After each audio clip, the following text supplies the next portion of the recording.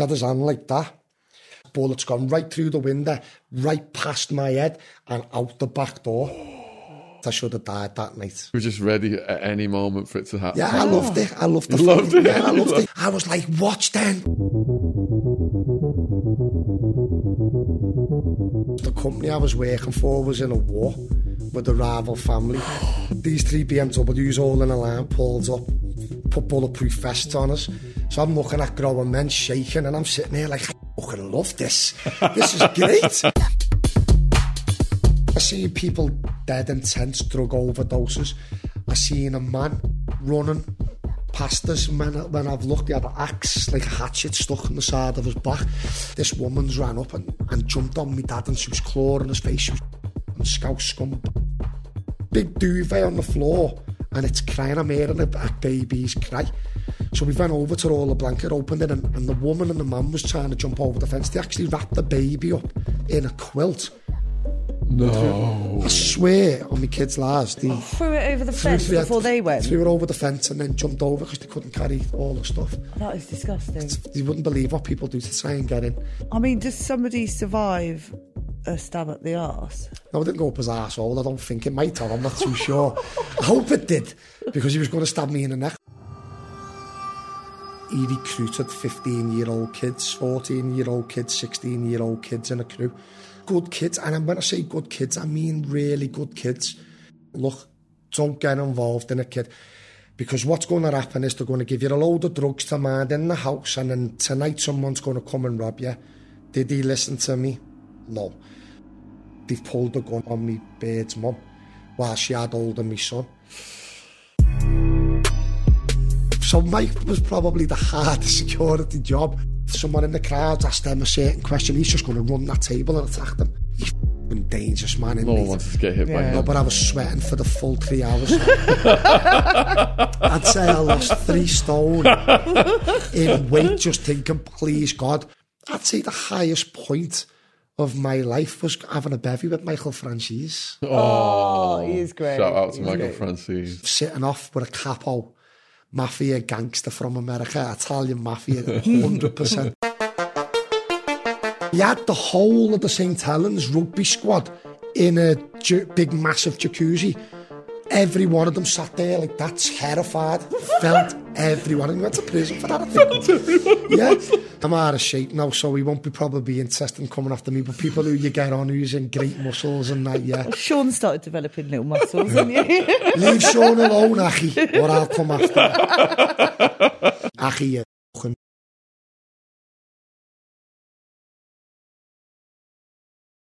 So, Kev Warren is a person we have met through Michael Franzese, head of security.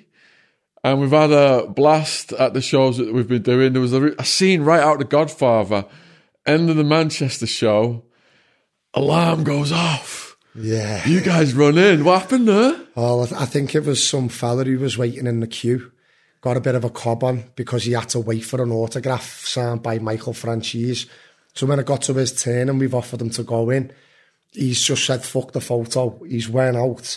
And the next thing, the fire alarm's gone off. You reckon he pressed it? Yeah, he definitely smashed it like 110%. So we just had to get him out there safely and got him in that little restaurant and just kept him safe there until we could go back in the hotel. It wasn't everyone was downstairs on the street but looking around because there's a hit. It's just people... Cammy was like thinking something was going to go off. Well, it was. There was a gang at the bottom and that fella who come for the photograph at the end, they were all mobbed up at the end, so yeah, we just had to make sure nothing happened, took the vest off and was ready just in case anything went down, you know. So you took that situation very seriously then? Of course, yeah. I've guarded them with my life, saying man, I'm looking after Sean, you know, I'll guard us with my life, that's it. What else happened? Like, how many have you done? How many shows? 3. 3, yeah. But then I've done a lot of murdering around Liverpool as well. Like, I went out for a drink with them and had some food and... which was a bit crazy, but yeah, I've murdered him for about 2 weeks all in all, near enough, about 10 days. What was it like was it out on the streets of Liverpool he went? Yeah, we took him round town, Matthew Street, took him to the Cavern Club, and that was the highlight of his trip apparently, so I'm glad. Was he stopped a lot? Yeah, he was stopped a lot, yeah, but he was great. He just wanted to have pictures with people and signed autographs and stuff like that. Obviously, if he didn't want to be bothered, then he didn't get bothered. But yeah, he's just a down-to-earth man, isn't he? You know, it's a bit of a mad experience, but... Yeah, such an absolute gentleman. We can't wait for him to come back to the UK. And I think the UK people, he said, like at the Bradford one, he was like, he's so passionate about what he's doing. Yeah, well, he said Liverpool up to now was the highlight of his trip, because like us Scousers, we love all that, you know what I mean, as you know, mafia stuff and that. But yeah, Liverpool was Liverpool was the more fun, it was the better one. Definitely. So, what's your story then, Kev? Like growing up in Liverpool, and you said, you're from a family that's got a name there. Yeah, well, it was hard with the police because of my second name. I got harassed all the time when I was younger. I mean, obviously, where I'm from in Kensington, if you couldn't fight when you were younger, you had a terrible time. You'd have a hard life in Kensington. So, yeah, that was it. Really. What about school? Were you into sports or any school subjects? Yeah, in school I played football and I boxed, but in school, like I was not a victim, but I got bullied a little bit in school, and then I just started getting into boxing. Well, to be honest, it was my dad giving me a slap round the back of the head and brought me to school one morning and just said to me, "Listen, if you don't go in there and be suspended by 10:30, when you get home, there's a problem." And I never got it by my parents, not like that, but my dad's word was enough. So I went into school to the bullies and just stood up to them. And what was it your parents did? My dad was a wagon driver and my mum looked after me now. Oh. So where were the bullies getting you at? In school. Just like I was just a quiet kid, I just kept myself to myself, just, Like on the way home, was it? Coming to school? No, well, it was just in school, believe it or not. Outside school, I was okay. Like, as I said, in Kensington, you had to be able to fight. But then the minute I walked through the school gates, it's like I left my ass on the streets. Like I couldn't, it just fell out of me. I went into school and I was just a quiet kid, really. Can you remember the first time you were bullied? Yeah, I can remember getting bullied. Well, it was one incident. I had a lad who used to sit in front of me. And I used to go home. In our school, we used to have to wear high socks up to our knees, shorts and a jumper. And my mum called me in one morning and I couldn't find my socks. And I went in and I had bruises from my knee all the way down to my shins. So my mum went into the school. I had a word with the teacher and that, but obviously school teachers can't stop anything. And I say this to the kids out there, I don't agree with them all fighting or whatever, but the only way you stop a bully is just by using your fists. That is it. But like I said, he got dealt with after that. So you say your mum going in provoked it, would you say? Yeah, I suppose so, yeah. It was like that yeah, but then when I got to senior school, I was all right. I could handle myself then. What was your plans for when you left school? To be honest with you, I'd always do security, really. Was it? Yeah. What started that then? What started that was, well, like I said, my dad used to do security as well on the festivals.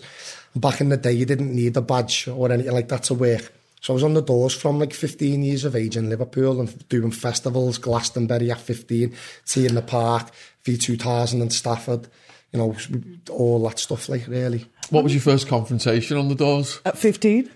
Well, I'd say the worst scenario at 15 on the doors was the company I was working for was in a war with a rival family. In Liverpool? Yeah, in Liverpool. So these 3 BMWs all in a line pulled up, big juice heads jumped out and put bulletproof vests on us. So I'm looking at grown men shaking and I'm sitting there like, I fucking love this. This is great. Bulletproof vest on, putting my shirt on. And, I like when I was a kid, I didn't... people that see footballers or boxers and they'd be fascinated with that. I wouldn't. I'd see certain people in Liverpool and I knew I was sort of going to go the wrong way when I grew up, if you know what I mean. There wasn't really anything where I wanted to be like, oh, Celestine and that. I wanted to be around doors, gangs, It was just the way we were brought up and Kerry, not by our family, it's just the area alone. It was... So were you quite a big lad at 15? I was massive, yeah. Yeah. I was probably bigger at 15 than I am now, yeah. Wow. In width anyway, definitely. So what was the hairiest situations in your earlier years as a security? So one night we were on the door. It was the Shangri-La, underneath the Shangri-La in town as a club called The Profile. And there was a lad on there called Carl, he was a boxer. And he had a bit of trouble with lads from Knowsley.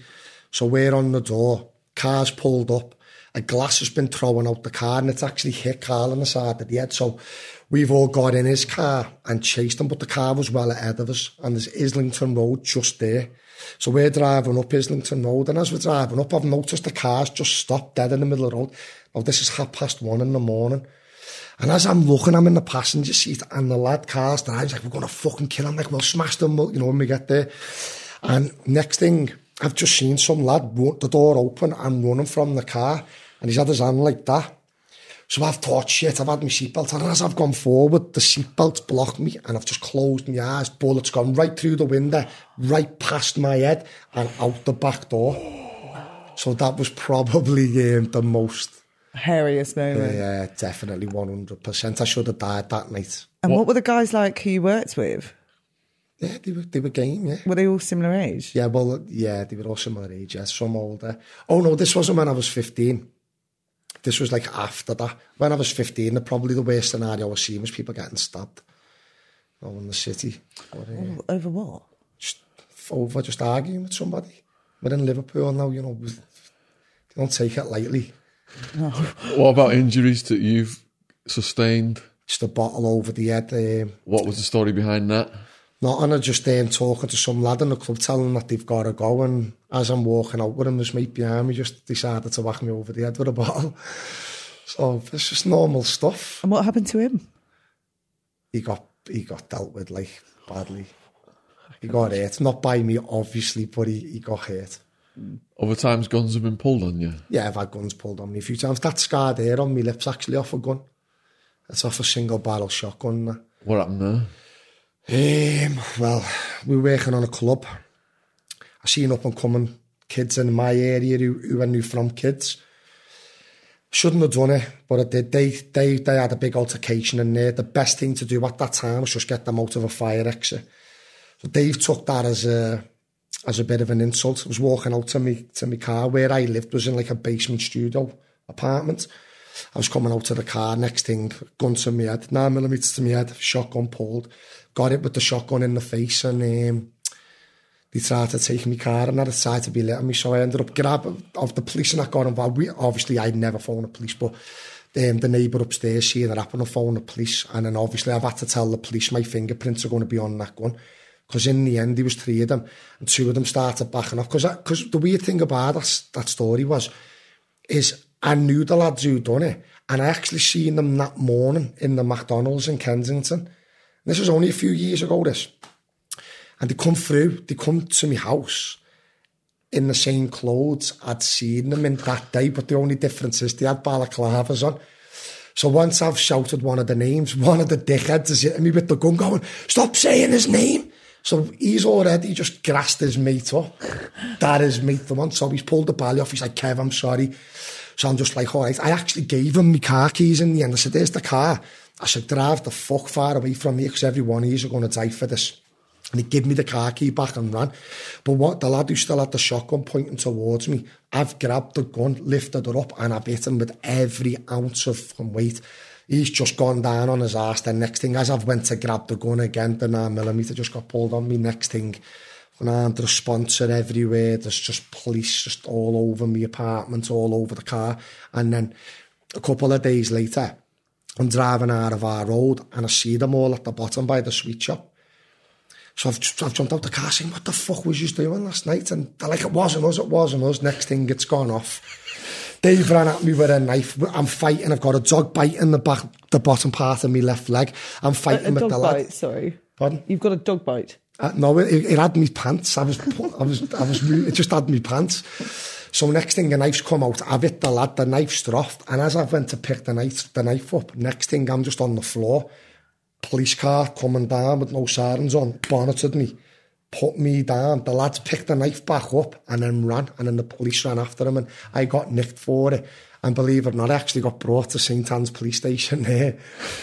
They didn't put me in a cell because someone had already phoned the police couple of times. I denied everything had happened and stuff like that. Obviously, you know, I'm not going to sign those statements. I'll deal with it myself. But yeah, so I went into St Anne's. So they were saying, look, you're going to get shot. We've been told by one of the, apparently they had a grass in their crew. You got to understand, we were all friends. So they've had good friends of mine who were in their crew, and, you know, one of them's phoned the police and said, look, Kev Warren's a good mate of mine. These are going to shoot him. And I just wanted you to know. So when I'm at the police station, the police have come to me and they said, look, we've made a statement up here. The weird thing about it was as well, even if I wouldn't have known who these people were, the police told me who they were anyway, which was a bit of a mad one, because they went, we've done a statement here, we want these off the street. Because this crew sold heroin and all that in Kensington and crack cocaine, and they absolutely just wrecked the area. And I'm reading the statement and I said, well, if I sign that statement, like, what's going to happen? Like, you're 24/7, so I'm not going to sign it and that. And that was it, really.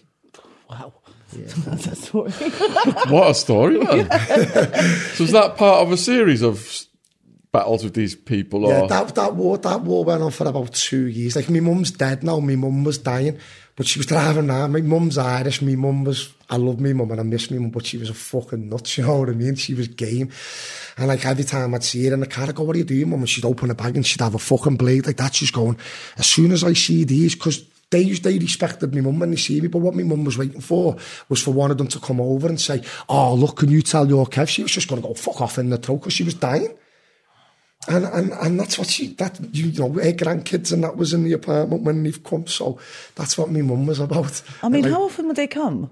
No one. Every time they spoke to me, I was going, come to the window of the door, and they were like, fuck that, Mara, there's no chance for coming near you. Because my mum, like I said, my mum was game. She was crazier than me. She sounds like a legend. Yeah, she's a legend. She was a legend, yeah, definitely. So these battles then, is it over like controls of doors? Is it over controls No, this one was just a control of, they looked at it as I disrespected them in a way. I done them a favour getting them out the club for for throwing a glass at someone. And they've obviously gone home, threw some shit up their nose and sat there going, fucking Kev Warren's just told us to get out the club. Well, it wasn't like that. But it was like a power thing, I suppose. You're only doing your job. Yeah, and I knew them as well. Like, what other situations like this have you got in? Well, another situation what I've got in. I'm gonna mention you pussies, the Childers crew. So my Bird's little brother, I love the kid, but he's a pain in my ass. And there's a lad in Childer crew, a bit of a gangster, bit of a name, as they call it. And what he done was, he recruited 15-year-old kids, 14-year-old kids, 16-year-old kids in a crew, and built it as the Childer crew. My missus's little brother had a good group of friends, good kids, and when I say good kids, I mean really good kids.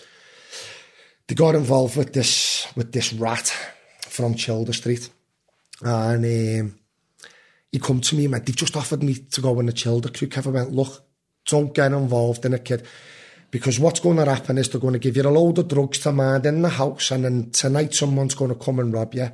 Did he listen to me? No. So straight away, I think they give him something to sit on. People have come round that night, and my son was there. He was a baby at the time, and they've been trying to kick the front door in, even though they grew up with my missus's mum and dad. They were like part of the family.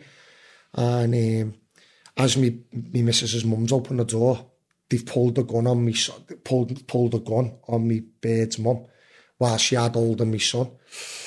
So, yeah, like I'm not afraid to tell the story. So we went after them, heavy mob. We got a couple of them fucking, to be honest, when I think back about it, I should have done life for what they done, really, you know what I mean? But we just, it was, to be honest, it's probably still going on now, but I dismantled them all one by one, all the gang of fucking as far as I'm concerned. That's awful. You know what I mean? But yeah, that was another story. But other than that, that's probably the two worst stories. I mean, were your family heavily involved at this point when you were getting in trouble? I never got my family involved. No. Like, if you go back to when I was younger in Kensington, we had a crew of about, because what we used to do is, when you go out on a Friday night, you'd have a bevy and whatever, we used to go to different areas like Breck Road, Shoebrook, Scotty Road, Anfield, and what we'd do is we'd have a firm of us, and then we'd go and just start a fight with other, we seen a group of lads, we'd run over, who's the hardest are you, start fighting with them, and then we'd have a fight, and then some of their crew would join us, so we had a pretty big crew. So I didn't need to phone my family. Not that I would have got them involved, but we didn't need to phone our family. We dealt with our shit ourselves.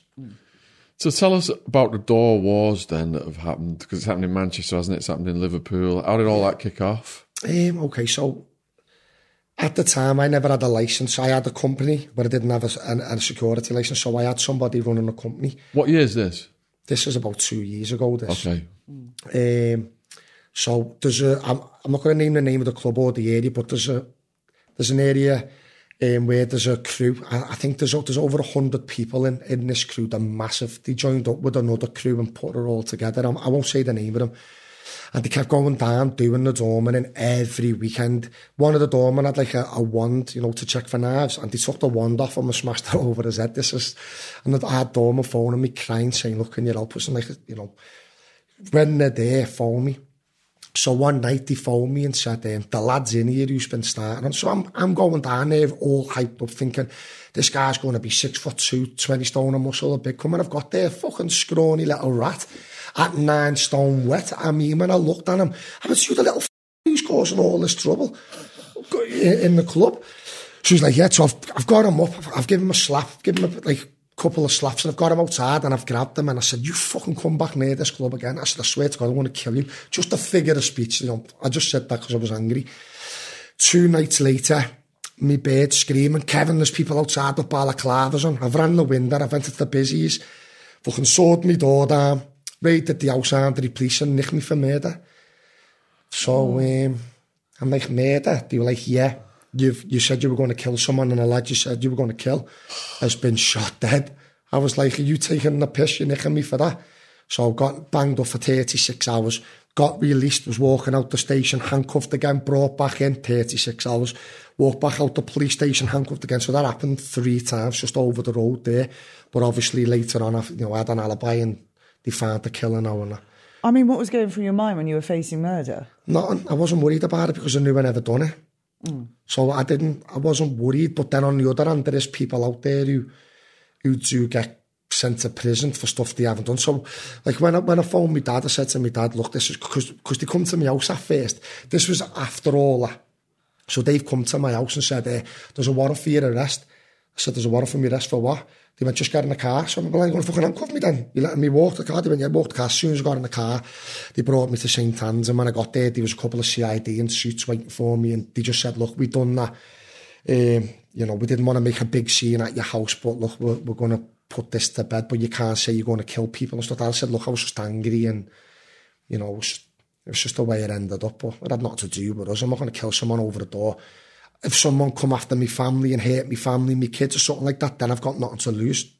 But other, you know, work scenario, I try to just, you know, talk my way out of it without it getting hairy. But if it does, it does. That's what I'm paid to do. So 3 times 36 hours, that's like 4 or 5 days, isn't it? Were you under interrogation the whole time? Yeah. Did you get to any sleep? They took me clothes. They put me in like a boiler suit with a hood on in the cell. Like, so they took all my clothes for forensic. They raided my house. Just stuff like that. Where was your brain at the end of that? Like the third 36 hours? I imagine you wasn't sleeping much. Yeah, I slept well, to be honest. Did you? I won't let them beat me, you know what I mean? Just like I slept well. I didn't eat none of the food though, because like there was a casserole they brought in, and I swear to God, there was a big greenie in the side of it. Like, because after like 36 hours when you're in there with the police, you know, at first you're talking to them normal. In the end, it's like, fuck off, dickhead. I can't be arsed with you, you know what I mean? It's bullshit. Go and find a real killer. It's not to do with me. So the food wasn't too pleasant. No, food was horrible. Even the coffee, that was horrible. But I over-ordered tea when I'm there. Yeah, I had coffee and tea, but I didn't eat any food. No. How many times have you been arrested? Well, I've only ever really been to jail once on remand. Which jail was that? I went to Old Course, but that was a few years ago. It's another story. So what happened was, as I say, when you're a kid, when you're young, you get enrolled by gangster sort of thing, drug dealers. So, you know, we did start selling weed for this person and stuff like that. And anybody else who sold weed in that area, we had to knock on the door and say, you've got to stop doing the weed or this is going to happen. So he didn't stop. He's been kidnapped. He's been put in the back of a car, he's been beat, and he got a gun put in his mouth. And he gave the lad his due. Apparently, I wasn't there, but he did say it was me. And he said the lad who had the gun pointing at him was telling him to like watch his mouth, stop getting cheeky or he's going to get in and stop throwing. And the lad was just like, fuck you, son, I'm not scared. So the lad put the gun in his mouth and pulled the trigger. Then he shit his pants, then like literally shit his kecks. And that little rat said it was me. So I got nicked for that. I got put in old course because it was the Easter period.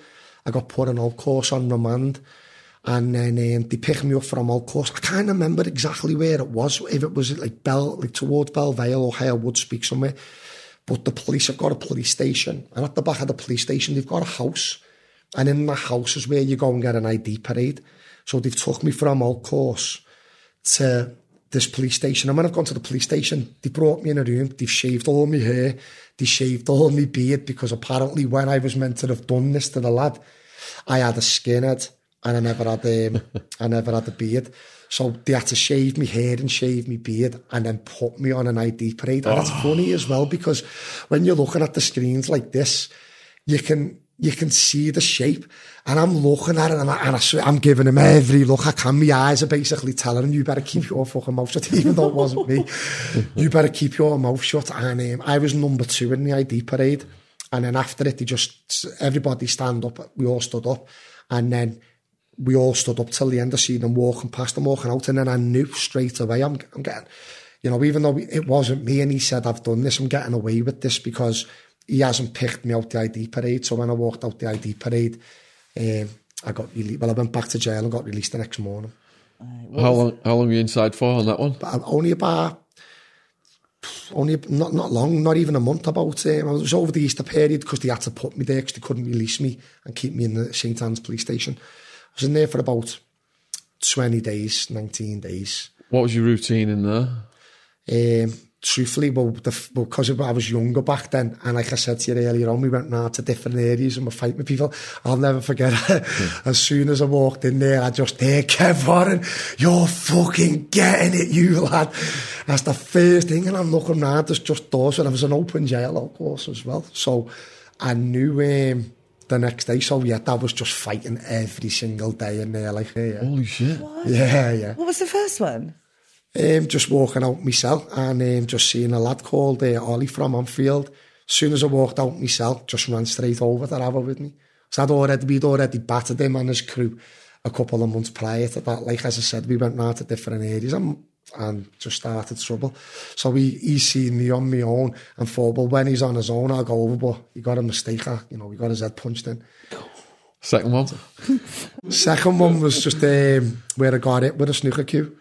I actually lost this one. There was about 4 of them what jumped me on this one, like a crew from Scotty Road. And again, was it for the beat yeah, prior it was from, to it was from because the lad actually was called Tank and he could bang, like Tank was a knockout merchant, like, and he's probably even as now in this day and age, we fight on the doors if people attack us, you have to defend ourselves. But I'd say he was the hardest punch I've ever received. I'd say I reckon he probably, I've never been knocked out, but it was the closest to it, let's put it like that. Like he hit me with some force, and then before I knew it, there's like 4 or 5 people just like fucking whacking me with snooker cues, and one of them snapped and he was like trying to stab me in the back with it and stuff like that. But he didn't manage to. No, it didn't. Well, he was hitting me with it, but it didn't do anything. Just scratched me and that, like I said, pussy. We'll try and. The viewers want you to go through all of these. Yeah, they'll love that. Well, not just going in the showers was one. Fighting in the showers, fighting when you're having your dinner, fighting in the gym. That's it. I never went looking for it. It just, I'm walking, someone runs at me, and you've got to fight. And then after all that, then I got released because the lad didn't pick me out in the ID parade, but it was heavy. Like, did you have a cellmate or anything? No, I was on my own in there. I was on my own. But like I said, this is going back years ago, and like I said, it was like, the best way to describe it is, right, so we lived in Kensington. Friday nights we went out, had a bevy. Then when we're all pissed, some people would be doing whatever they're doing, we'd walk to Old Swan, we'd fight with them. Next Friday, we'd go to Anfield, we'd fight with them. Next week after that, we'd go to Tuebrook and fight with them.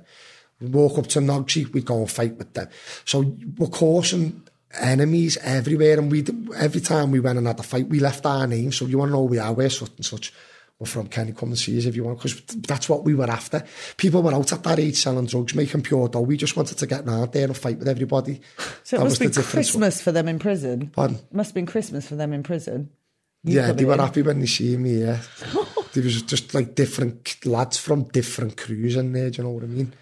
So that's it, really. You know, it's... So you were just ready at any moment for it to happen. Yeah, I loved it. I loved the You loved it? Yeah, I loved it. Yeah, you know, I've got, like, I've chilled with people there who I wouldn't even mess with, and they've said, yeah, Kev, when I've got to prison, my arse. When I got to prison and I heard people shout, Kev, what and where you getting it?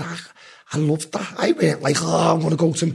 I was like, watch then. And the next day, as soon as my cell door opened, I knew something was coming. I was prepared. And even now, in this day and age, I never switch off. My brain is always active. Even if I'm going out with my kids and my missus on a day out, I'm still prepared for something to come. Look, I can't switch off. I wish I could, but I can't. That's why you're good at security, obviously. I hope so, yeah. You mentioned one was in the showers. That's a particularly vulnerable point to get someone, isn't it? Still vulnerable, aren't you? Yeah, you're vulnerable, yeah, and obviously it's not nice fucking fighting with your cock hanging out, sorry about the language, but, you know, it's horrible. Yeah. Do you know what I mean? But it happens. Like I said, I've had two friends in jail. I'm not going to mention his name, but he's from Liverpool, and he likes touching people and stuff like that. And I think I know who you're on about. Yeah, he raped a friend of mine in Walton him, and he's dead now, like he hung himself. That's why every time I see him, we run at him. Like he was in Kensington, if you see it on YouTube. Does he carry a plastic bag? Yeah. Yeah, I know. Achie, you fucking but yeah, it's, you know. Yeah, we've had loads of people on give us stories about him. Yeah, So he's there's, fucking horrible, mixed- mate. He's horrible. like- Like he was in Kenny. Did you see him in Kensington where they were setting the fireworks off? Yeah, he just bounced off his that head. was He all us, yeah. didn't even blink. I was like, didn't What, blink people to were it. setting fireworks off at him? Yeah. Firework hits his head. They were He didn't even blowing- blink. they It's were gone explodes on his head. He didn't even blink. Yeah, didn't even blink. Honest to God, if Achie come in here now, like he's got, how would you say it? He's got abnormal strength. Just if he got it, you can't let him get. If he grips you, you're fucked. It doesn't He matter wouldn't grip who me. He you wouldn't are. be interested in me. I ain't got no muscles. No, he's not interested. He's not interested in women at all, mate. You know, he just, No. you know, he likes victims and people who are big. But there's a gym in Kenny called Gym 21 where I'd seen and that Billy Jones, good mate of mine, great gym as well. And years ago, we used to stand outside there, and you wouldn't believe how many people we've walked past who were standing there like that. And he's like, whoa. Hanging off it. Oh, mate, he's horrible. He's horrible, mate. He's horrible. Has he ever tried to feel your muscles? No, well, when we were younger and we were coming out of Ken, he shouted us over, but we always just used to throw a punch and run when we were younger. It's like you said, he's like a robot. Yeah, you bang Achie, mate. He doesn't feel a thing. And he'll just stand there. He won't You react. just stand there, yeah. Even if you put, like Sean said, then they were shooting fireworks at him and they were blowing up in his face. He wasn't even... He didn't even budge. Didn't budge. It was like, it hadn't even happened. He just was at this stir, like... Honest to God, yeah.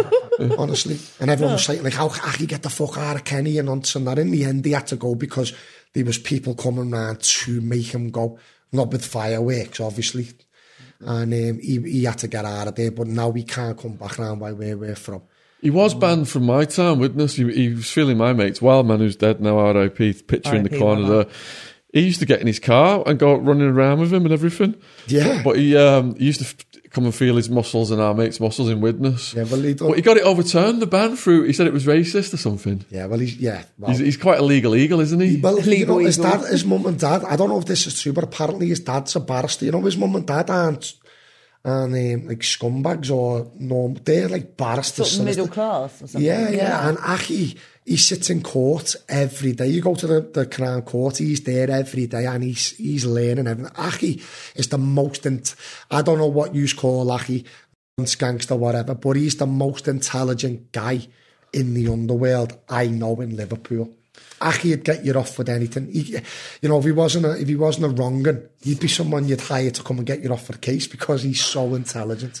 We had Jeff Ollerhead on, and he said that Aki was in the general population in prison because he was getting so many prisoners early releases and stuff. Yeah, he was. Appeals and Yeah, that's true. filing motions. And Because he knows everything. Like I said, his mum and dad, there's something to do with being a barrister or a solicitor, something like that. And Aki, every day, you go to the Liverpool Crown Court now, I guarantee you'll see that Tesco bag and Aki sitting there. You said you 100%. wanted to find him, so there you go.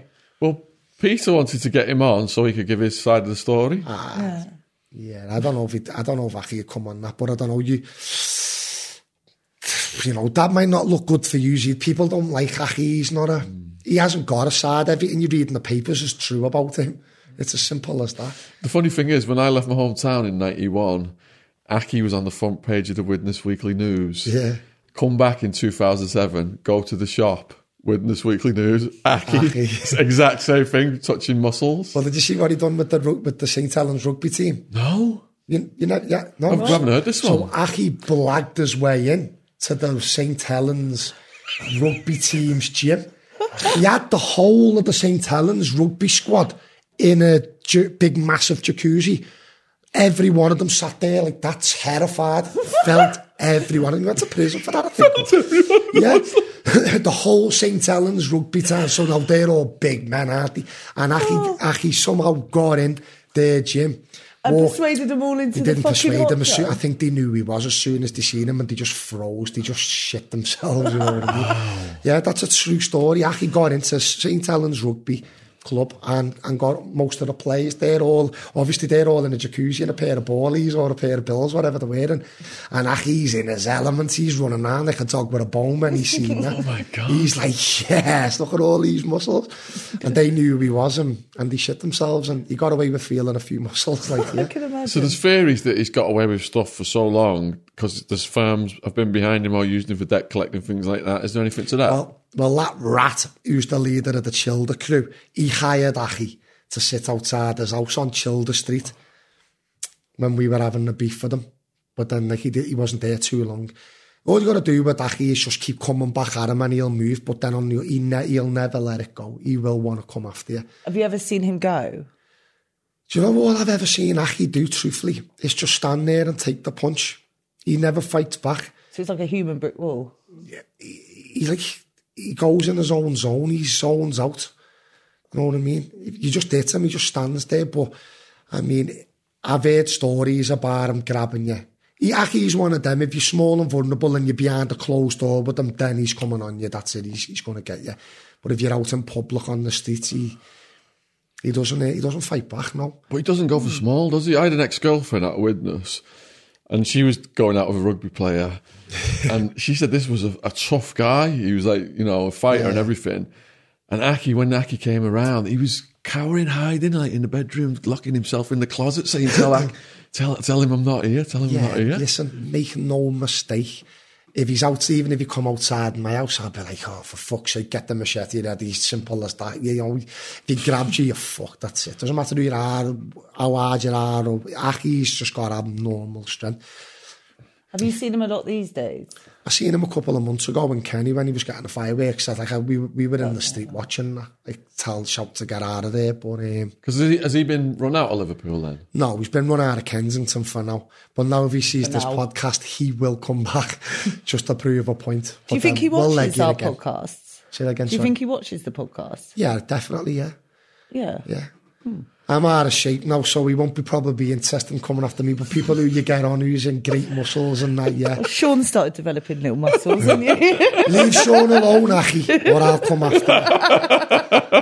But yeah, But you are welcome to come on to tell your side. That was, people will be interested in that. Because there's been such a range of views on the channel, he's got a right to reply if he wants to do that. Yeah. Of course. I can reach out. I probably, yeah. What other characters? You got stories of any characters in the Liverpool scene? Like who? I don't know who the big characters are now. I mean, because I'm like like Sam Walker, he's doing boss for the public, isn't he? You know, Sam's doing good, going to other countries and raising money for charity. And Darren G, you know, Darren G was no knobhead at all. I'm glad to see Darren changing his life. You know, no knife crime stuff, and Choose a life, not a knife. yeah, choose life, Yes. not a knife, and just keep up the good work, lads. There's other characters I really like. There's a name I'd love to mention to you. He'd never come on a podcast, and you know he's a very, very dangerous man in this city. But I can't mention his name. Can you describe him a bit to me? Very powerful in the security industry, I'll say that. Like I said, I weren't fascinated by footballers or boxers or anything like that when I was a kid. I seen this guy and I wanted to be like him. I wanted to grow up and have a company like him, and I worked for him for years. It was actually his dad who gave me a shot at the security, because I was being a bit of a pain in the arse in town before I got into the security, you know, just fighting with doormen, and the lads would say, "Kev, go over and see if you can knock him." I'm going banging doormen, and I got a phone call, and someone said such and such has called you to he brought me to a cafe in Croxteth, and it's this fella's dad. So he brought me in, and he said, "Do you want a breakfast?" And as I've sat down, he's given me a fucking big slap round the back. And you're becoming to be a pain in my fucking arse, you. So I went, his name was Billy. I'll say that, I won't go no more. I said, Billy. He went, "Look, why don't you start your own firm and come and work for us?" Back then you didn't need a licence. "Come and work for us. And what we'll do is we'll give you loads of work, what we don't want." So that's how I started off in 2012 with the Olympics. And God rest his soul, Billy's died now. But that's how I got into the security game with that guy's dad. So you said you started around the Olympics. Was Yeah, that chaos? 2012, man. That was only when I started my own business. I was working on the doors from 15 years of age. What was it like for the Olympics? Was it chaos? It was chaos, but it was brilliant. Like, one of my guards got ran over. What? Yeah, he got ran over there, yeah. What? Yeah. What was the situation? Well, it's his own fault, really. Like, he got back up and carried on working, believe it or not. But there was a car flying down, and we weren't allowed to let anybody get in the road. Like I said, even though they work for me and they're doing a job, I don't expect anybody to risk their life. They've got kids, they've got a family. I don't want anybody risking their life. And there's a car coming, and he's decided to stand there and put his hand up to stop the car. Fucking thought the car had stopped, and it didn't. Bonneted him, smashed the windscreen and went right over. Fella got nicked, like. And he just got up and got on Just the got go. up and just like wiped himself down like that and just carried on working. So yeah, that. But yeah, it was brilliant. The worst one was what I've ever done was Glastonbury. Really? I love the festival. Yeah, I seen people dead in tents, drug overdoses. I seen a man running past us, and when I've looked, he had an axe, like a hatchet, stuck in the side of his back. And my dad... I don't know what Glastonbury I'm seeing, but I ain't seen that. Yeah, because we're security, we see it all. Like, you know, we're the ones who have to go to tents, we're the baking cakes with weed in and stuff like that. What we see, you don't see. That's why we've got the Land Rovers to throw the people in the back and get them off site. But like, we've seen dead bodies. Well, I'll tell you the story. This one happened in Stafford. My half fella was about 6'4". But he's passed on now, big man. And we done a job in Stafford, and on the radio was a kid's been attacked. So like, a kid's been attacked, we flew to this tent, and as soon as, because I worked at my armour, so as soon as we've jumped out the Land Rover, this woman's ran up and jumped on my dad, and she was clawing his face. She was, "You fucking scout scum bastard," and all that. So we're like, wow, what's going on? Ambulance paramedics there. And I've never seen my dad cry, and I don't think my dad was ever the same after this. He had a bit of a breakdown, and when the ambulance come out, there was a kid with all slices on his face. And someone tried to rob them and slashed his face with a Stanley knife, but they had the blade, no knife, and he was 3. And it was a Scouser who done it.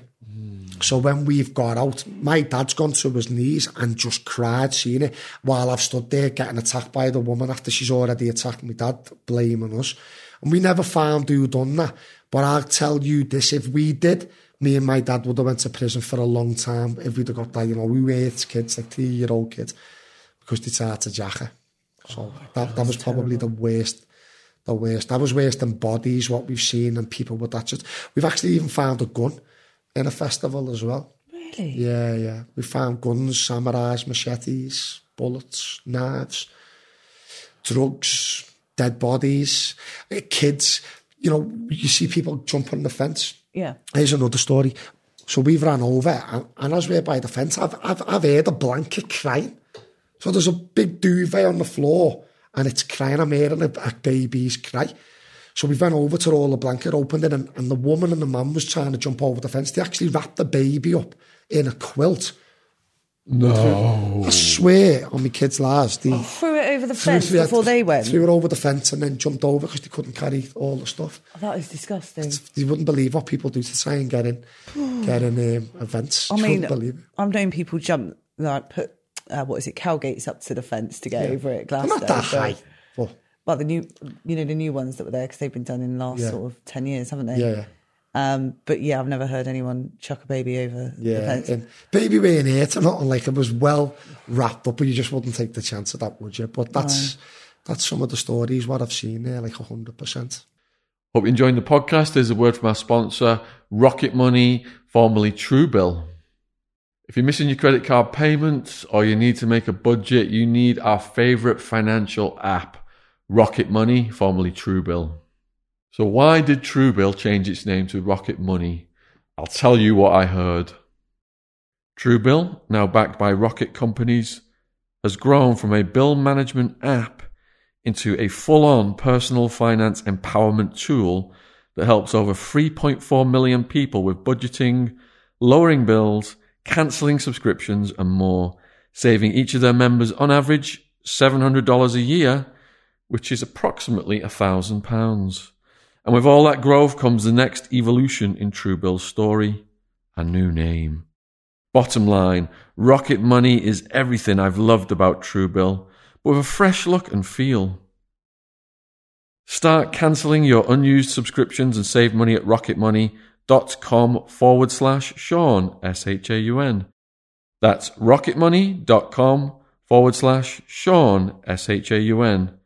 Or download the app from the Apple App Store or Google Play Store. Thank you for supporting our sponsor, Rocket Money. Link will be in the description box if you're watching on YouTube. And what about the dead bodies in the tents? Yeah, Were they just overdoses? Two I've seen. One in AT in a park in Scotland and one in Glastonbury. Yeah, just all drug overdosed. Because you heard about that politician who died in the toilet at Glastonbury, didn't you, from an overdose? No. Yeah, the tent, it's horrible. Like, you know, it is horrible. You just open the tent and they're just there all, just slobber all over them. Some of them are bleeding from the nose, the eyes, like where they've had an hemorrhage. Well, I think one had a brain hemorrhage because they had blood all out their eyes, the nose, their ears. And another one definitely had an heart attack, like, I'm not sure.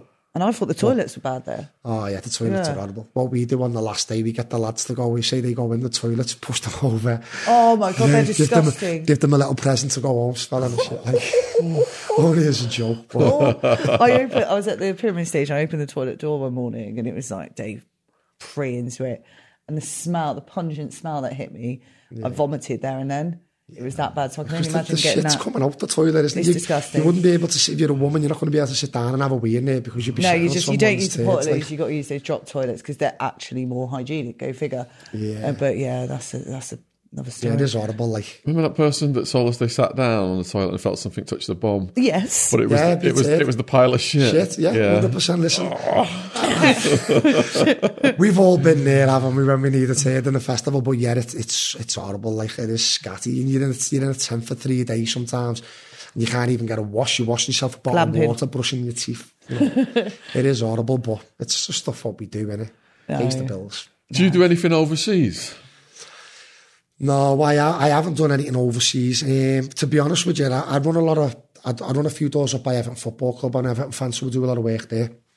And someone, funny enough, I was there on Saturday, and someone's just asked me to do a tour in Marbella. You going to do it? How do you feel about that? Yeah, I'm defo interested, 100%. Get a tan. Yeah, get a tan, live a better life. Yeah, I'm definitely interested in it, but right now in Marbella, there's a few scousers over there who are having a war, like with the Irish, so, you know, you got to be careful with that. I don't want to end up getting me head blew off for nothing. If I get shot, I want to get shot for me. I don't want to get shot for a mistaken identity, you know what I mean? Are the Russian mafia, are they heavy out there in Spain? Do you know what? Everywhere I go, when I go to Spain or anywhere else, like, it's not the Russians anymore. The Albanians, they're in control. Albanians are running everything. I know they're heavy in the drug scene in Bristol. They're bigger than the Russian mafia. Now in Marbella and in Benidorm and places like that, Mallorca, you've got the Albanians there, not the Russians anymore. The Albanians have took over 110%. Would you say that's a different level of violence? Yeah, I know a couple of Turkish people from London. I'll fuck with anyone in Liverpool. If it comes to me, we'll go for it. But you got to think about, years ago, if I had no kids and that, I would have went toe-to-toe with anybody. But, the Turkish mafia, the Albanians, they'll come after your kids, your wife, your parents, your brothers. They don't roll like us. They will chop you to bits. It's as simple as that. Have you heard any stories of that happening? I've heard one story about the Turkish, but I'm not going to go into that. Gotcha. I can't. Yeah, no worries. So when I was a kid then, growing up, from Widnes, we heard about all the different areas of Liverpool and which ones were the most notorious and stuff. Toxteth always had a reputation. How has it changed? Because this was back in the 80s. Now, is Toxteth still regarded as quite heavy for gangs and stuff? Or see, years ago in Liverpool, I've got people black in my family, you know what I mean? And Liverpool was a cut-off section in Liverpool back in them days.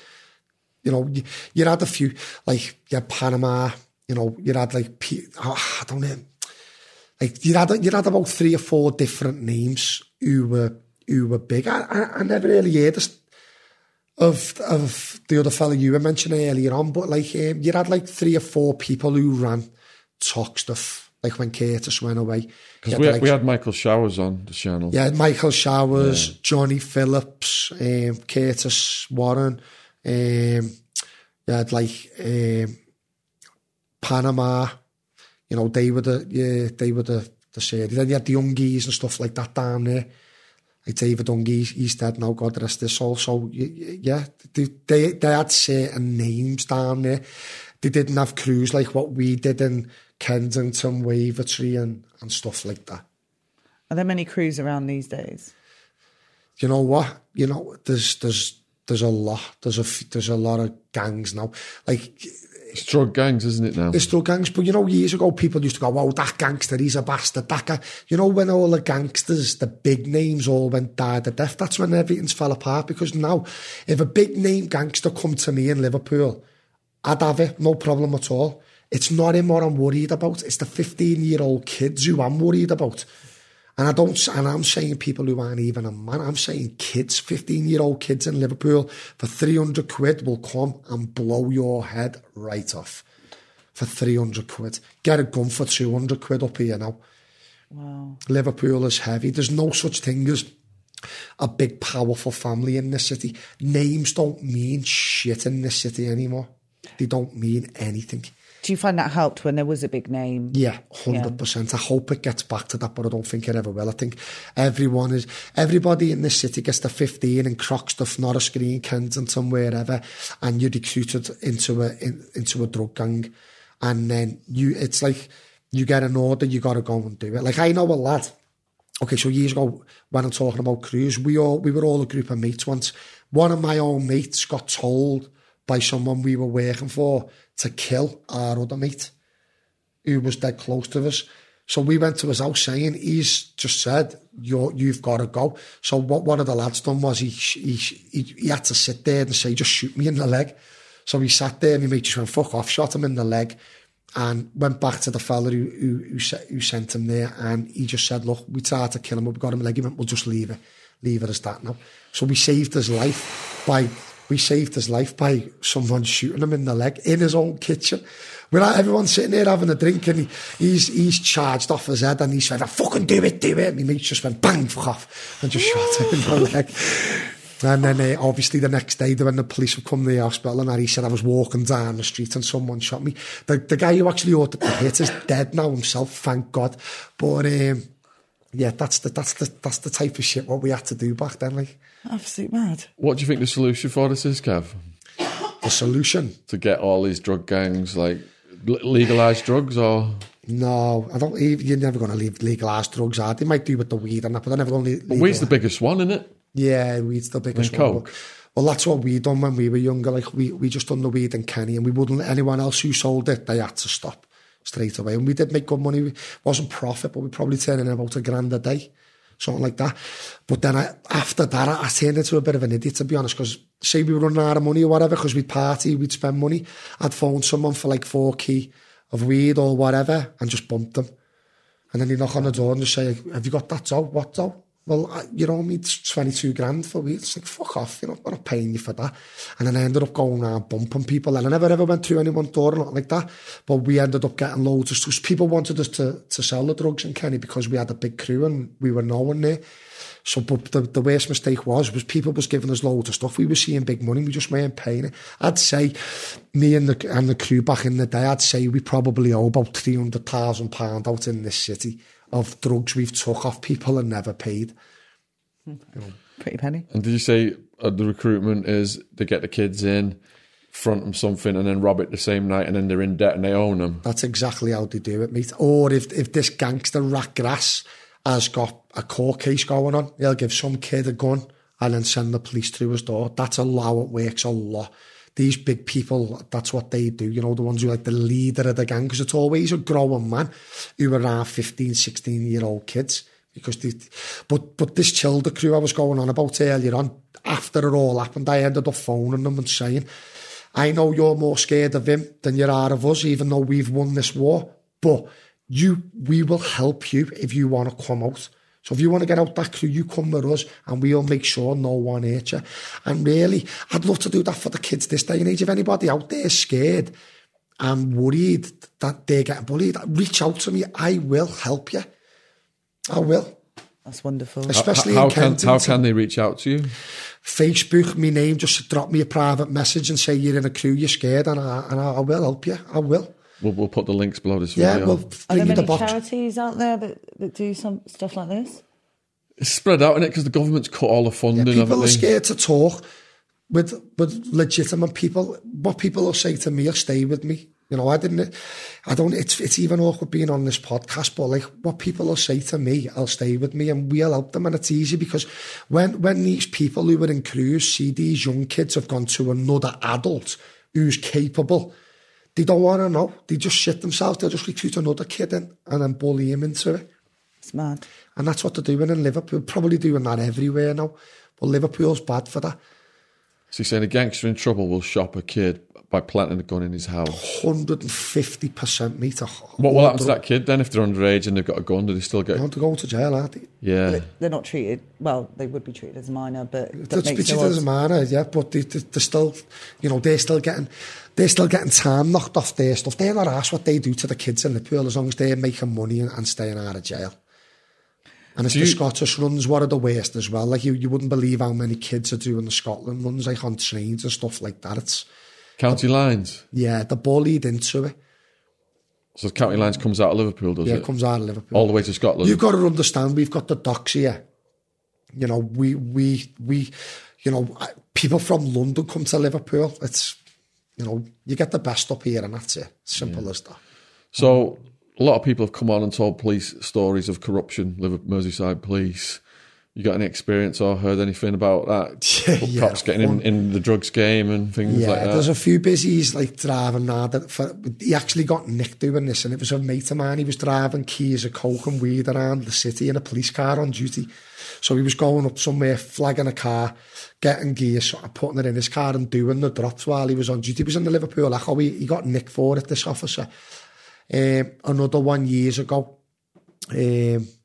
He's dead now. I can't really mention his name, but if you had any problems in the security industry or you had any problems with guns or anything like that, you went to a certain place in Litherland, go to a flat, go upstairs and talk with this copper.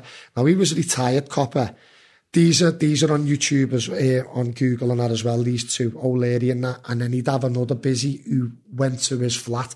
So we went to the retired copper, and then the retired copper would reach out to the man who's in the police force. And he used to take time off sick, go in when he's off sick in his uniform, log onto computers, and then tell us what's going on. If you're on surveillance, you get a nick for a gun charge or whatever. And he helped a lot of people out. But in the end, a lot of people went to jail for it because his flat was bugged. Oh. And a lot of people got caught talking to him. But yeah, there's a few. There's a few. So being on the doors, did you have much trouble with women? You know, you. No, Good question. Good, great question, because you women are the worst. I would rather deal with 30 men with glasses, bottles on their own than 3 women, mate. Women are the worst.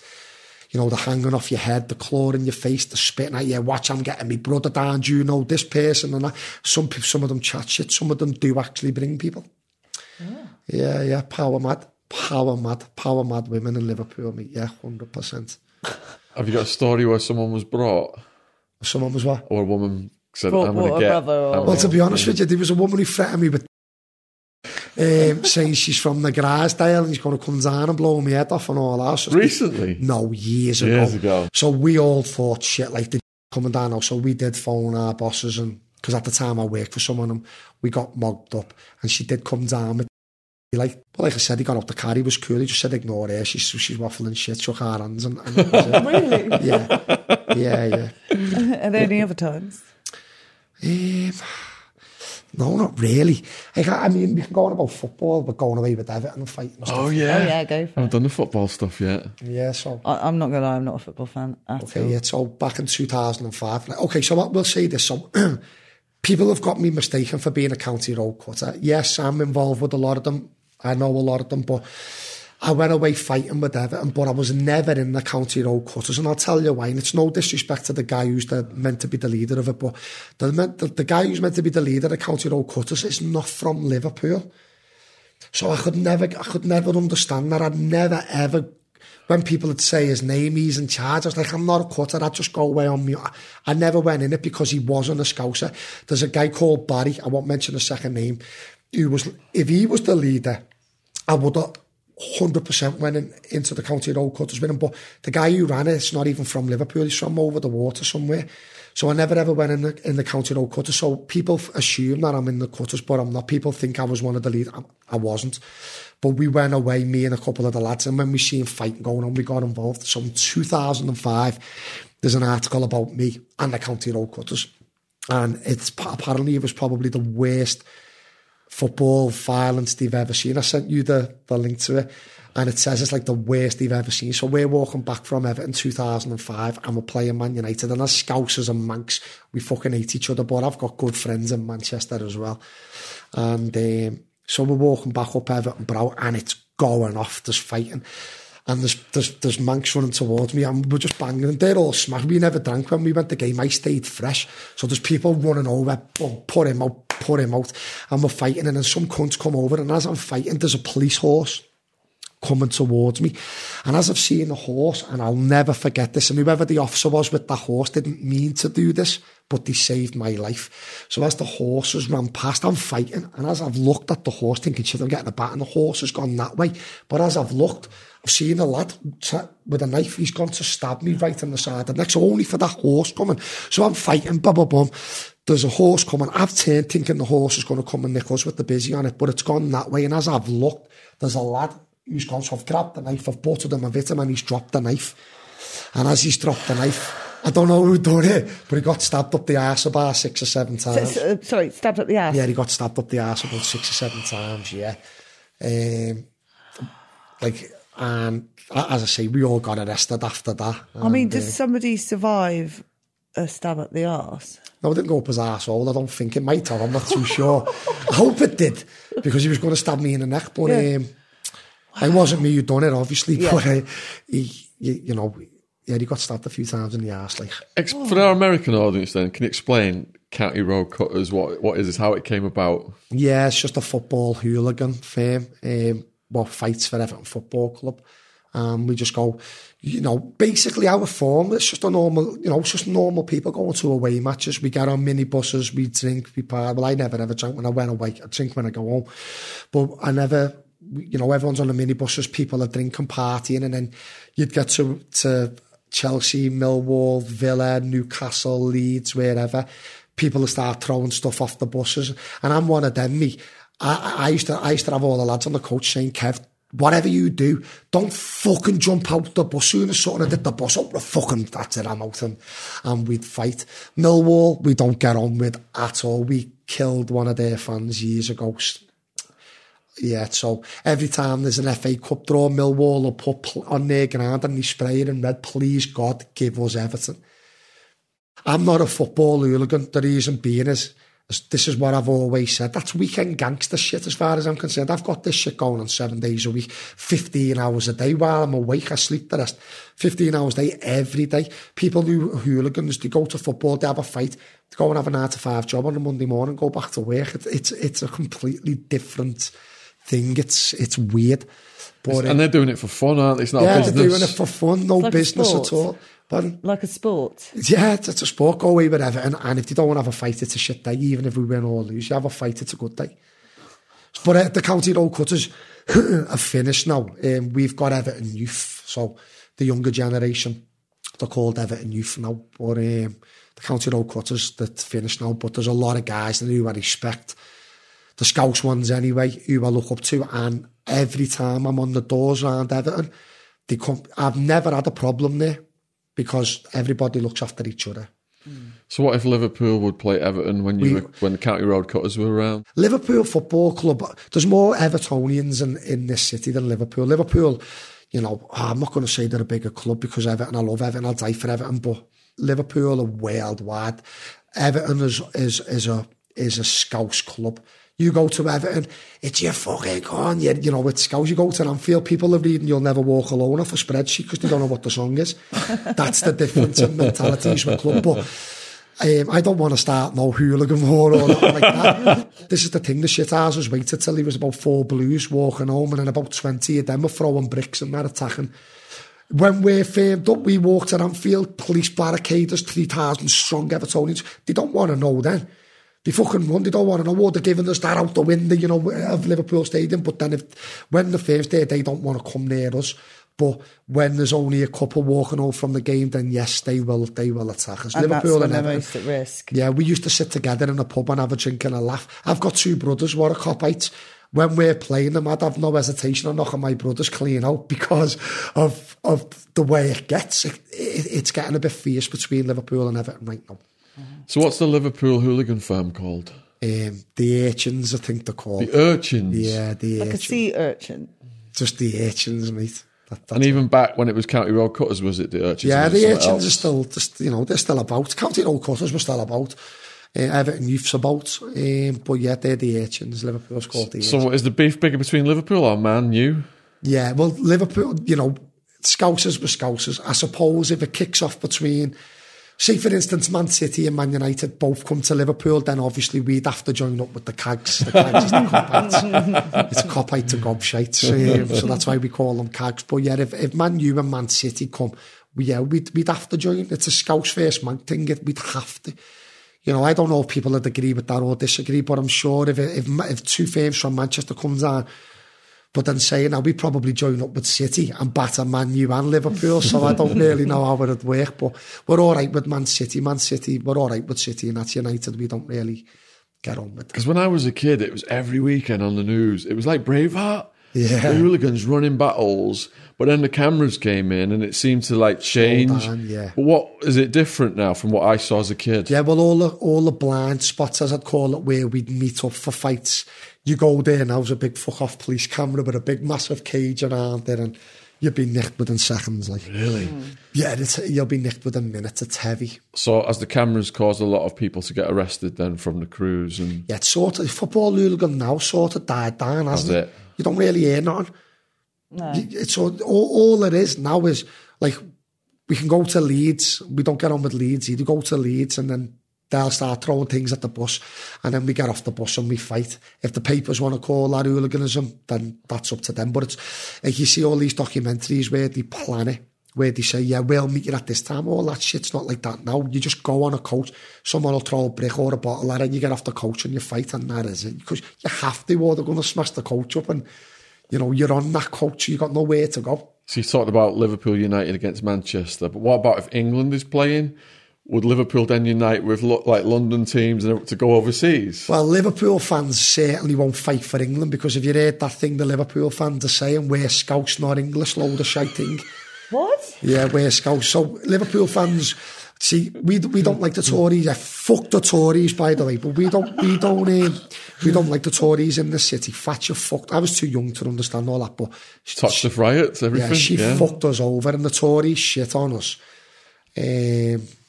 So we don't like the Tories, and Liverpool fans really don't like the Tories, but their saying is now, we're Scouse, not English. So when England played the other week, did you hear them? They never sang the national anthem.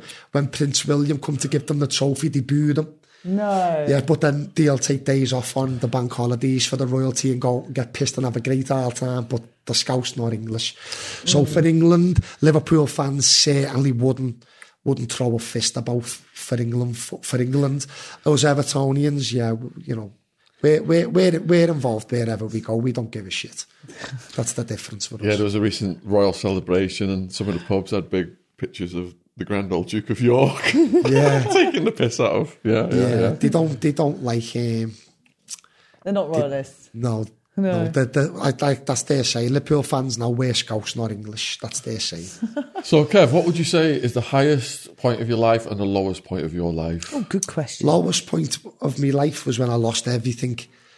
Felt like I let my family down. How did that come about? Well, stuff at the SIA. I got a big heavy fine. Running a company without an SIA licence. Yeah, just that really. Everything we earned legitimately, we lost. We lost. Highest point of my life. Apart from being on this podcast. Yeah, apart from being on this one. I'd say, you know what, I've minded some celebrities over me. I've worked with Mike Tyson. I've worked in festivals, stood next to Guns N' Roses, Red Hot Chili Peppers, Eminem, 50 Cent, all other different various celebrities.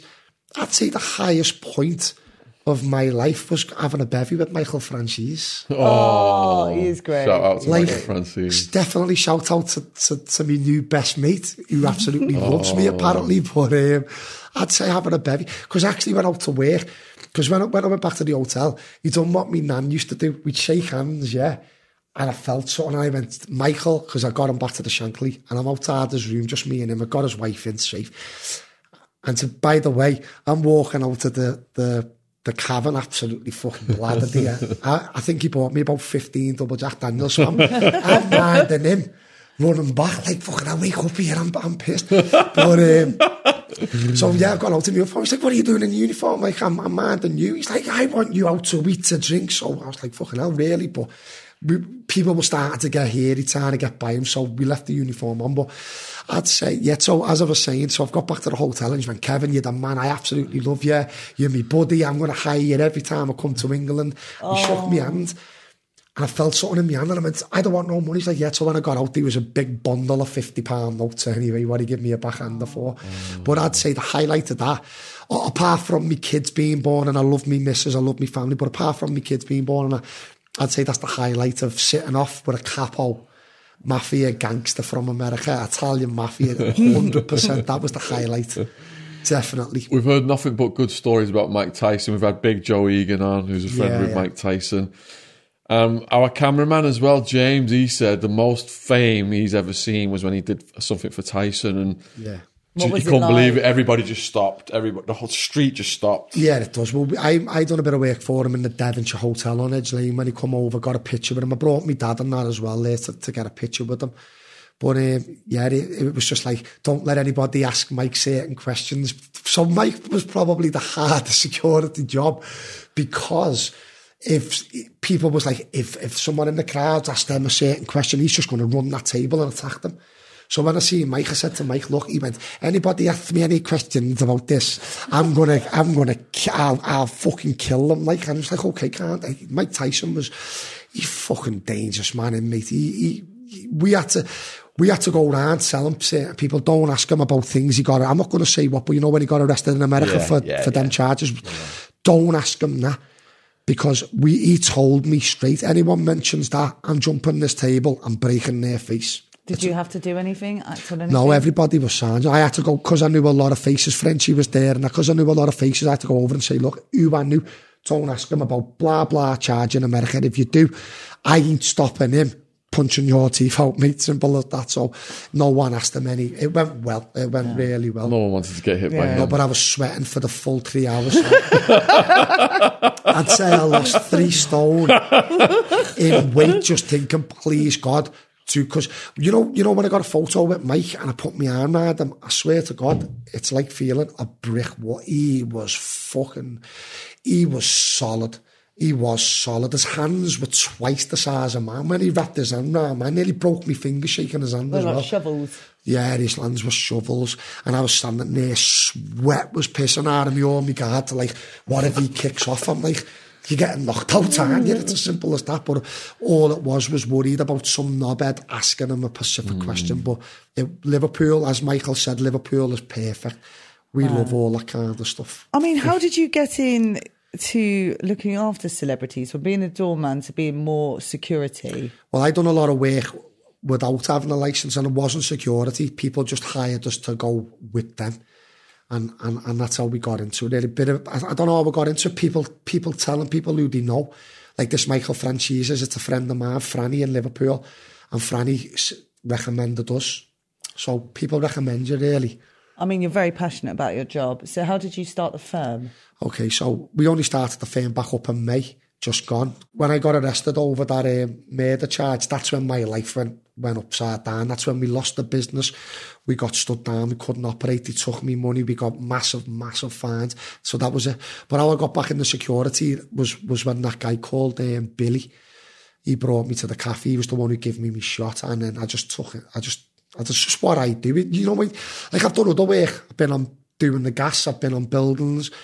That's not me. I can't stand a dickhead, and I'll call foremans on sites dickheads, power mad dick. I can't stand a little wet wipe walking over to me with an hard hat on, 4 foot tall. Was 50 Cent down to earth? I didn't really get to speak to 50. I can't remember the exact festival. I think it was Reading. It was Reading Festival 50 done. Yeah, he shook hands and that, but, you know, when we're working, we don't get pictures or nothing like that. It was just getting them in to the VIP at the back. They'd sit there after dinner, and then next thing, someone else would come on stage, so we're back out behind the stage. Guns N' Roses and Chili Peppers in Stafford. There's a weird story. We had, I can't remember which way it was, but say for instance, we had Chili Peppers on first, and they were on one stage, and then we got told on the radio, a Pacific group of us, to get over to another stage because Guns N' Roses were coming on, and my bird was working with us at the time. I'm not laughing, so when I get home, don't kick me ass, but I'm not laughing at it, but so we're all running, but then next thing, there's a stampede of thousands of people running from the Chili Peppers to get to Guns N' Roses. So we're running with the crew, and next word I've heard, Kevin! And I've looked and my missus is gone. And there's just loads of people running, standing on it. Oh, so I've had to get everybody back, trying to get it up, couldn't. So what we've had to do, and I'm sorry if any of you people are watching this podcast and you got a punch off me, I'm sorry, didn't want to do it, but I had to. So there's people running. So we've had to stand in, and because we couldn't control it, we've just had to start throwing punches at people who were running. So I've got her up. She's got like a Nike shoe mark there and a Adidas shoe mark there. So her face is covered in mud. She's just absolutely covered them up. But we got her up. She wasn't hurt. Poor thing got trampled. She got trampled by a good 100 people. There was thousands of people, but there was a good few hundred people. We couldn't save her. There was about 8 of us in a team going from one stage to another.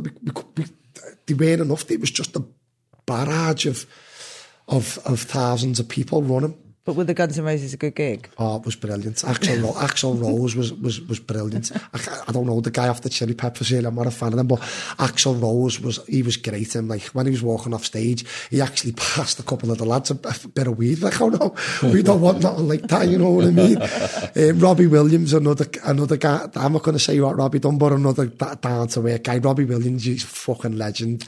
Yeah, Robbie's brilliant. He watches the channel. Yeah, Robbie's brilliant. Like, he sat off with a few of the lads after work and that. Richard Ashcroft a few years ago off the Verve, we done the Isle of Wight festival and we had to throw him out. He fucking smashed the room up. Yeah, what, we was had he to. A prima donna? He smashed his hotel room up to bits, so we had to get him out of there. And then he tried to steal a boat. Like, absolutely off his nut. Know what I mean? Like, Did you have to work any celebrity after parties? yeah, I've done a few. I've done a few. What's it like in them? I don't want to say because they're a different breed to us. Let's put it like that. Crazy. Yeah, they're a different breed to us. Their parties. I've heard a lot. Yeah, they're crazy. So who was the biggest nightmare to work for? Biggest nightmare. I haven't really got one, you know. No. I haven't really got one. I mean, insecurity, I haven't. Probably that gas job I've done, but other than that, no. Security, everyone's been sad. I haven't had a problem. What's the craziest Liverpool crime story you've ever heard? Okay, the craziest one was... Well, I actually know the girl. I don't know the lad, but I know the girl. It was her son. They kidnapped... Well, he's innocent apparently, but they kidnapped the lad, tortured him for a couple of days, brought him back to a place on Bowler Street. And it's actually my mate's garage. I go there all the time. It's a bit freaky going there. And they tortured him inside there. And then outside the garage, they've got 2 big metal containers. They threw him in there and set him on fire. Oh. Worst death I've ever seen was a mate of mine, barman, God rest his soul. And I worked with him on the door. I worked under barman. And I was meant to be going for a meeting with him this night. And I actually got nicked, St. Anne's police station. I don't know what it was. Can't remember what it was for, but it was something shit. So I knew we weren't going to work. So my bird phoned him and said, look, Kevin's not going to be in work tonight. So he come to me house and went, there's some money while he's in jail. It was the last time we ever seen him. He got brought to a place in Egbert Road. And Brian out of Brookside, you know, Terry. His name's Brian, but remember Brookside? Remember Terry and Sizzler. You had Terry, yeah. And I'll tell you the story about him before we finish in a minute. So Dave called my mate barman. There was a lad called Jason from Kenny. Someone phoned him up to go down to this pub to meet him over something. And then some fella walked up with him with a bin bag with a shotgun in it and just shot him in the face, killed him.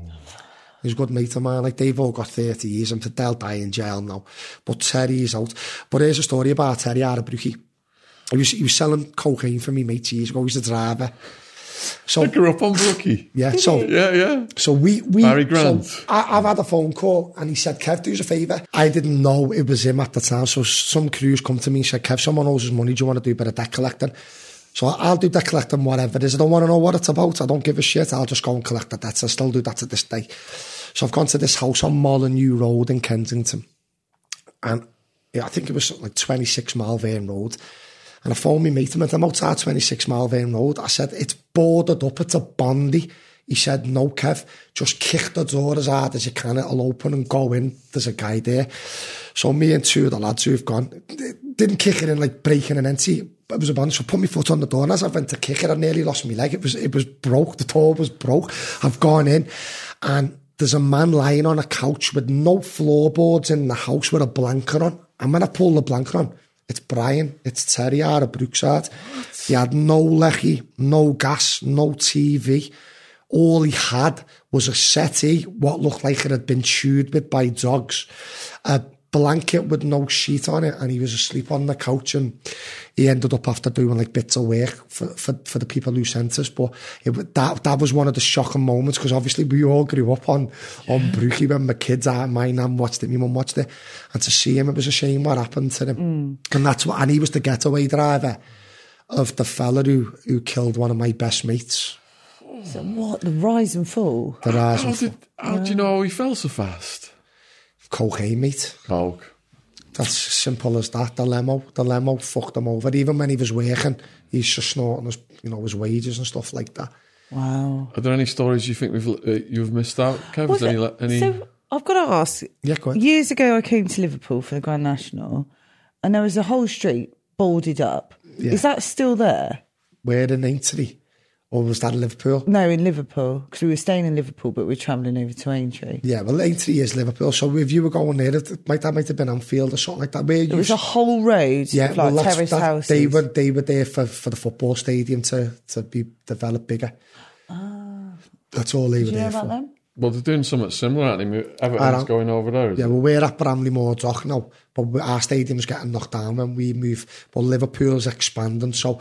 But my mate lived in one of them houses, you know, and they give them £7,000 cash to move out, you know. So they did get looked at, even if they didn't own a house. The rent is £7,000 and go. So Liverpool council did look after them, but that's where that was. Them streets are still there now. Some of them have gone, but there's still a lot of streets. What do you say to young people who've got gangsteritis? Stay out of this shit, mate. Go and get a proper job. Don't at the end of the day, anybody who's working under the elite, anyone who's not the boss of your crew, you're just a mug. That's all you are, is a runner and a mug, and someone who's going to get set up to go to prison while your boss is stitching you up, and that's as simple as that. So what have you got coming up next? Coming up next, I've got to look after Michael again, bring him round Liverpool. I'm waiting. I find out tonight if I'm going to Essex, and that's it. Really, hopefully, just carry on going, getting bigger and stronger. I'm sure you will. And people can reach out to you on Facebook and Instagram. We'll put the links below the video. Yeah, if there's any kids out there like what are getting bullied and scared, and you know, I'll help you. I'm not saying violently. I'm not going to run the police. Well, you know, I'll help you. And are you hiring security? Are we what, sorry? Hiring security. Yeah, we can. What we can do is we can put them in gyms, you know, get them in boxing. We can put them in gyms, and I will personally get them their SA license. It's 5 ton. I'll pay for it all for them. If they want to come in and change their life, and they get a license, I'll give them a job 100%. Oh, that's really cool. And that's to anybody who's got a license and wants to change your life, we'll give you work. Fantastic. So all Kev's links will be in the description box below this video. We've touched on a few people who we've done podcasts with. Michael Francis, Darren G, Joe Egan. They're all in the True Crime Podcast playlist. All Jen's links are down there as well. So yeah, thanks, Kev. Give us a hug. Oh, man. Thanks for coming. That good, yeah. Yes. Yeah. Brilliant. Fantastic. Thanks. This podcast is sponsored by Gadfly Press. We're proud to announce the publication of Scotland's Johnny Boy, the bird that never flew. From the back cover, all his life, Johnny Boy Steele has been running, first from an abusive father, then from the rigours of an approved school and a young offender's jail, and finally, from the harshness of adult prison. This book details how the Steele brothers staged the most daring breakout that Glasgow's Barlinnie prison had ever seen, and recounts what happened when their younger brother Joseph was falsely accused of the greatest mass murder in Scottish legal history. We're talking the ice cream wars there. If Johnny Boy had wings, he would have flown to help his family, but he would have to wait for freedom to use his expertise to publicise young Joe's miscarriage of justice. This is a compelling, often shocking, and uncompromisingly honest account of how the human spirit can survive against almost crushing odds.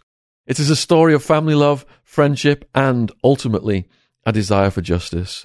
So, Scotland's Johnny Boy, the bird that never flew, is available worldwide on Amazon. Link in the description box below this video. Thank you for supporting our sponsor. Cheers.